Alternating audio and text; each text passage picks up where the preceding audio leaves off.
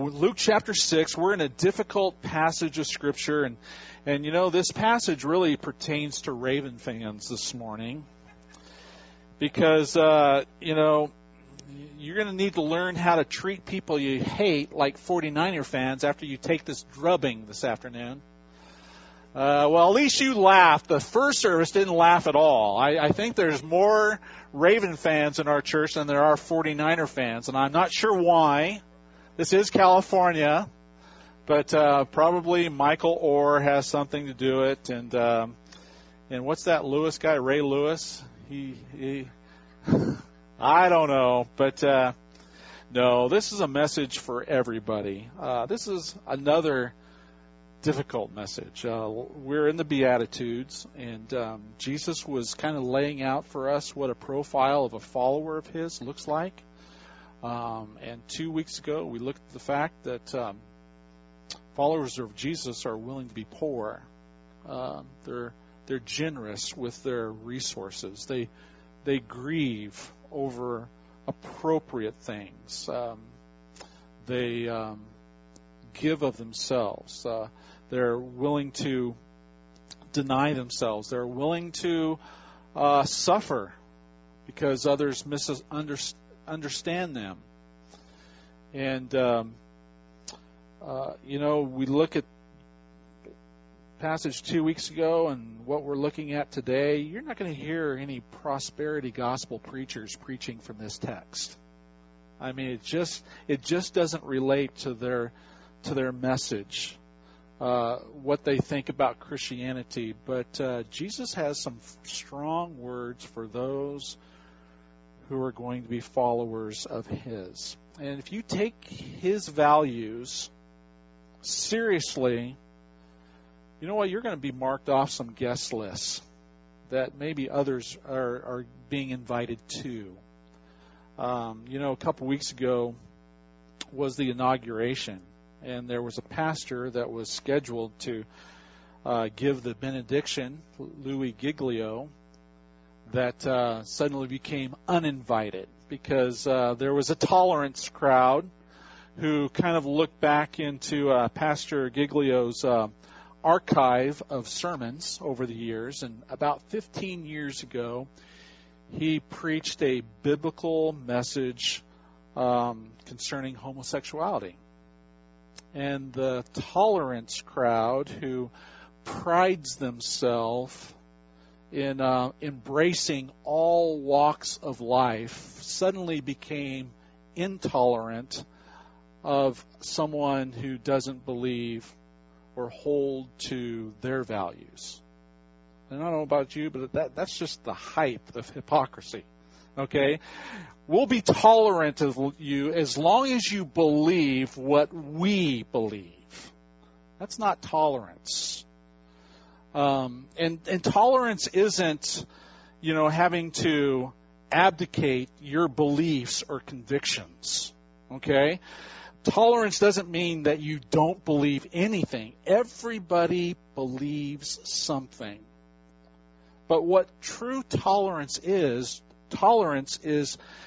treating people with dignity and respect in spite of their difference of opinion. Okay?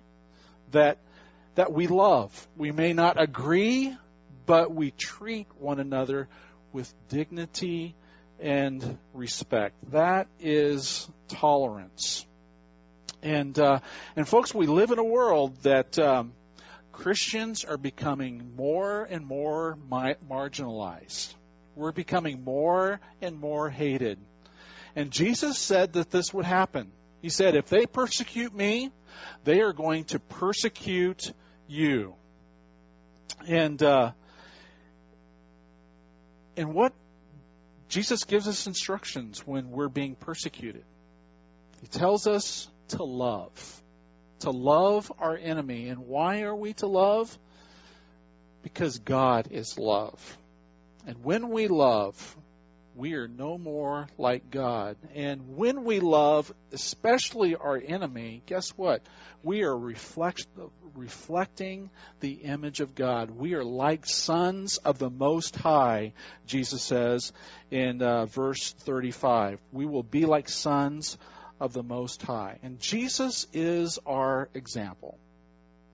We don't have time to read the text this morning, but if you go to John chapter 13, verses 1 through 30, it's the night that Jesus is betrayed, and he's in the upper room with his disciples, and he does something that is an example to us. He washes the feet of his disciples. He washes all of their feet, including Judas. Judas, who knows in his heart that on this night he's going to betray his master. And Jesus bends down and he washes even Judas's feet, who is going to turn him in. In fact, at the supper, Jesus says, the person whom I dip the bread and give the bread to, he's going to be the person who betrays me. If you understand Palestinian culture, when a person dipped a piece of bread into the cup and offered it to someone at the table, it was a symbol, it was a sign, an invitation to special friendship. And Jesus purposefully dips the bread into the cup. The Bible says he offers it to Judas. Even Jesus, knowing what Judas is about to do, he continues to reach out to Judas, desiring that relationship with him. The Bible says he takes the bread, but then his heart becomes dark, and he goes out and does what he had decided in his heart that he was going to do. But in John chapter 13, verse 34, Jesus tells his disciples, "Love one another as I have loved you." So Jesus shows us what tolerance is. Tolerance is loving those who have values that are different from yours, even when they physically or verbally or emotionally abuse you. What does Jesus tell us to do? He tells us to love. And this is a very hard thing to do. But why does he tell us to do this? Because he wants to set you free. You know, there's some of us here this morning, some people have done some really bad things to us. Maybe over the years or maybe this last week. And you don't have love for them. You have hate. You have anger. And if they were to sit next to you right now in this service, you wouldn't be the same you. Because you're in this emotional prison. And you've got them locked in one, you're locked in one, and you're miserable. Jesus wants to set you free. Jesus wants to set me free. And in order to do so, you've got to learn to love. I've got to learn to love. And what does love look like? How do you let go of your anger? How do you love the guy who you really want to punch? Well, let's look at Jesus' words, starting with verse 27. Luke chapter 6. But I say to you here, you who hear, love your enemies.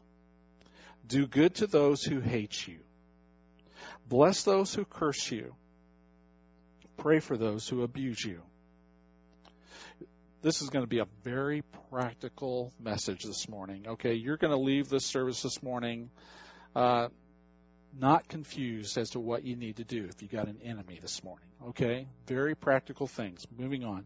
To one who strikes you on the cheek, offer the other also.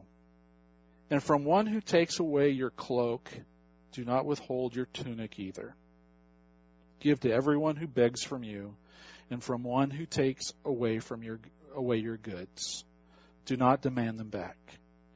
And as you wish that others would do to you, do so to them. If you love those who love you, what benefit is that to you? For even sinners love those who love them. And if you do good to those who do good to you, what benefit is that to you? Even sinners do the same. And if you lend to those from whom you expect to receive, what credit is that to you? Even sinners lend to sinners to get back the same amount. But love your enemies and do good and lend, expecting nothing in return, and your reward will be great, and you will be sons of the Most High. For he is kind to the ungrateful and the evil. Be merciful, even as your Father is merciful. 3 things. If you're angry, how do you love your enemy? Number 1, do good to them. Do good to them. There was a truck driver that went into a truck stop in the Midwest. He ordered a hamburger, fries, and Coke, and was sitting at the counter, and he'd just been served his food. Just at that moment, 3 motorcycle guys walked in. I mean, these were big Harley Davidson type dudes, intimidating personalities. And they saw this truck driver at the counter. He was kind of on the frail side, and they just started harassing him.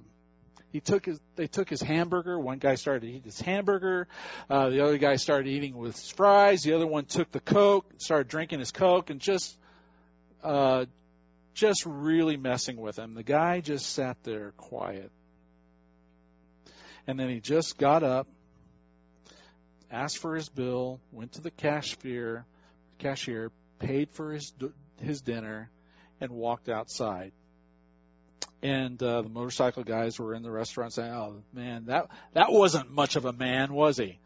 And just really proud of themselves, gloating over what they'd just done. And the waitress was watching this truck driver out in the parking lot, and she said, "Well, I don't know how much of a man he is, but he's not much of a truck driver either. He just ran over 3 motorcycles outside." Now, I don't think that's what Jesus had in mind when he talks about doing good. He says, love your enemies, do good to those who hate you. What does doing good look like? Watchman Nee, he was a church leader in China in the early 20th century. He talked about a Christian who owned a rice paddy. And each day this farmer Christian would get out and he would flood his rice field. Well, next to his rice field was another rice field that was owned by a communist atheist. And that farmer would take the board that separated the 2 fields. He would lift the board, and all the water from the Christian's field's rice paddy would drain into this other man's field. And that went on for days. And the Christian was thinking to himself, God, what am I going to do? If this continues, I'm not going to have a rice paddy field. And then God gave him an idea. Christian went out and he flooded his own field. And as he was flooding his field, the board was up. And he was really flooding his neighbor's field. And after his neighbor's field was filled, he put the board back in place, and then he flooded his field. He chose to do good. You know what? That spoke volumes to this atheist communist. And the men became friends, and soon the communist gentleman became a believer in Christ. That's doing good to your enemy. Do you have an enemy this morning? Is there something good you could do for that person this week? Jesus says not only should you do good, but loving your enemy means doing good, but he also says bless them. Verse 28, bless those who curse you. Is that your first response? It's not my first response. My flesh comes out. I want to get defensive and defend my turf or whatever. Jesus says, bless those who curse you. What does that look like? Well, there was this lady who had some chickens, raising chickens, and they were in this pen.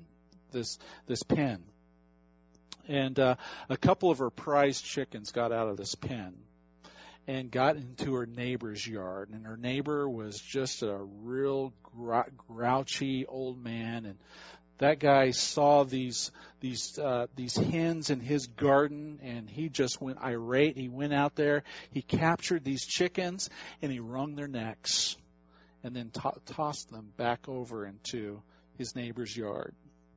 And here this lady sees her dead chickens, and what does she do? She takes those chickens and she pulls the feathers off and does what's necessary to cook those chickens. And she made pot pies out of those chickens. And she took one of those pot pies over to her neighbor's house. And she said to her neighbor, I am so sorry my hens got out, and I'm going to try to do better to keep those chickens inside their pen. How did that man feel? Shame. And he apologized for his reaction and what he had done with those chickens. This lady chose to bless her neighbor. Folks, you got some people who are ticking you off right now, and your reaction has been 180 degrees different. Folks, choose to respond differently. We can respond in one of two ways. We can respond with a bucket of water, or we can respond with a tank of gasoline. Okay? And if you want to diffuse a tense situation, Jesus says, do good, bless those who curse you. Get a bucket of water and be a blessing. Pour out blessing on that situation rather than making a situation worse through gasoline. Love your enemies by doing good, by blessing. And then Jesus says third way you can bless your enemies is by praying for them. Praying for them. Verse 28 says, pray for those who abuse you. Some of you here in this service have been abused physically in your past. You've been abused emotionally. And what's happened in your life has just dominated your emotions, your mind. Some of you can't sleep at night. I mean, you'll have nightmares, and you'll be thinking of this individual who's abused you. And it may not be abuse. You may have an enemy in your life, but you have sleepless nights as well. I mean, this person, this circumstance monopolizes your emotions. Jesus wants to set you free. And Jesus is encouraging us this morning to love our enemies, do good, bless, pray. When was the last time you prayed for the person who has hurt you?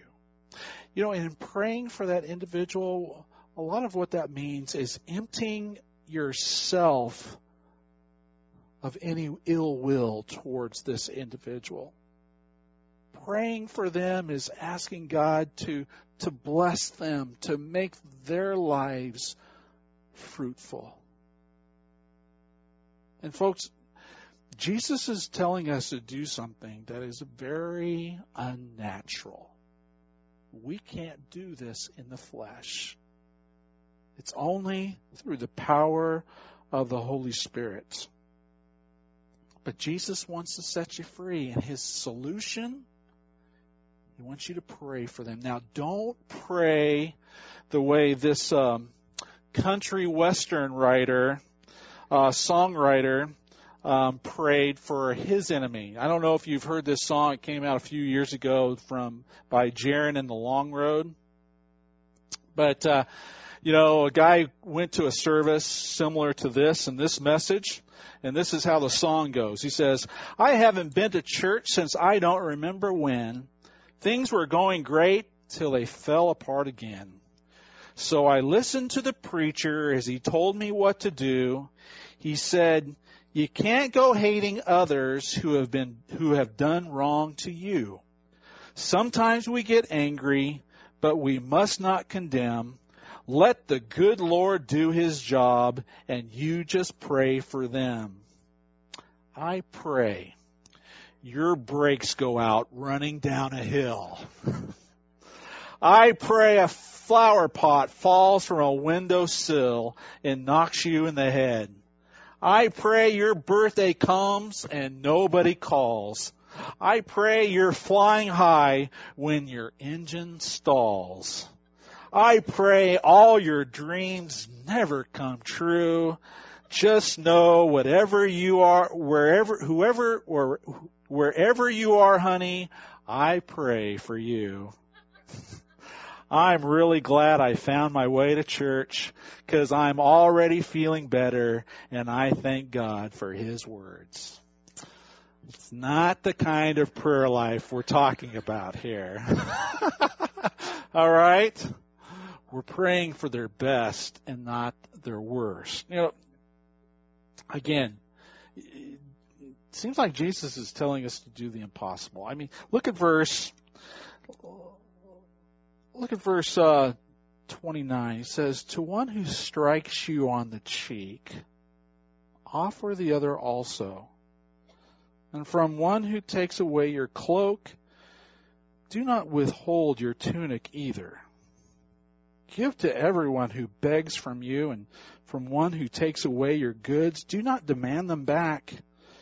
As you wish that others would do to you, do so to them. Man, if we followed that words, I mean, the Christian community would have nothing, and all the aggressors, all the mean people, the abusers, they would have everything. How can we live this? What is Jesus saying? When someone slaps us on the cheek, turn our other cheek to them. What's that mean? You have to understand Palestinian culture. When Middle Easterners, when they greet each other, they didn't greet each other with a handshake. They greeted each other with a hug, a kiss on the cheek. And it was a sign of a relationship, affection. And, when someone slaps us on the cheek or does us wrong, what's our typical reaction? We react in one of two ways. One way is, how can a person have done that to me? And so we seek revenge, and we want to scratch their eyes out, and just make their lives miserable. Or we ignore the situation. We say, well, I don't want to deal with it. And so we just forget about it. And that's not how we're to respond to it. Both of those ways are unhealthy. Both of those ways are selfish. We're thinking of ourselves. Jesus says, turn the other cheek. What that means is, you know what? No, we need to pursue the relationship. People have done us wrong. We need to do good to them. And in doing good, we need to go to them in humility, in love, non-resentment, being prayed up, getting the flesh out of ourselves and say, that hurt or that was wrong. And try to work things out. Hear their story. You know what? They've got a story. hurt people hurt people. And instead of getting revenge or ignoring it, no, we need to go prayed up, and we need to pursue the relationship, and we need to talk. Sometimes I've tried that, but I haven't been prayed up. I'm kind of full of myself, and I come across as condescending and want my opinion heard, and it doesn't go very well. Jesus says, turn the other cheek and pursue the relationship and work on the issue. If necessary, be generous, give, but don't ignore it. That's love. If we just ignore it and that person goes on and continues to be mean, that's not doing good to them. We need to get their attention, help them to see that what they're doing is wrong. Pursue the relationship. My friend, as long as you continue in anger and bitterness and resentment, you're not destroying them. You're destroying you. Jesus wants to set you free. Jesus wants you to love your enemy. And he's not saying you got to be best of friends. No. But as long as we hold on to what's inside, you know what? It affects us in three ways. Number one, it affects us physically. Studies have shown that anger causes blood pressure and breathing rate to increase, which causes strain on your heart, making you more susceptible to heart attacks and stroke. It triggers headaches and leads to abusive behavior. It breaks down your immune system and causes you to be susceptible to various diseases. Not only does anger affect you physically, but it affects you emotionally. It makes your judgment less effective and leads to bad decision making. Outbursts can cause us to be embarrassed in public. There's feelings of guilt and depression, and not many people will enjoy being around you. You know anybody like that? Or holding on to their pain and their unforgiveness, and they're real liberal about telling you all about this person that they hate, that they've done wrong to them. After a while, you don't like to be around that person. Jesus wants you to let it go and to learn to love. And third, it affects you spiritually. Why? Because the essence of God is love. Not anger, not hatred, love. And when we have anger and hatred towards someone, we are living contrary to God's command, to God's image, and who He has created us to be. Love. Psalm 68:18 says, "If I had cherished iniquity in my heart, the Lord would not have listened." So this morning, is there someone in your mind who just monopolizes your day because of what they've done to you? You're in a prison this morning, and that person is in a prison. Jesus wants you to love. And how do you love? 3 ways. Do good, bless those who curse you, and pray for them. There's no gray area here. He's given you instructions. And so maybe it's today. Maybe it's this week. What are you going to do to love your enemy? Let's pray.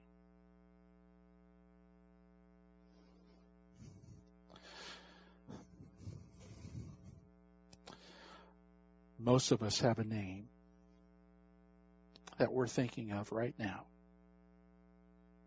A person who maybe has done something years and years ago, but you continue to experience the consequences of that behavior.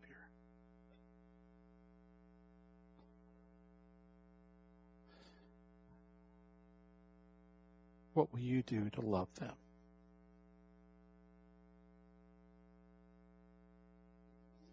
Is there someone that you've been avoiding and you need to turn the other cheek and pursue them and work things out? Not so that you can be the best of friends, but because you can be free. You can be like Jesus. And you can be you, whom you haven't been for a very long time.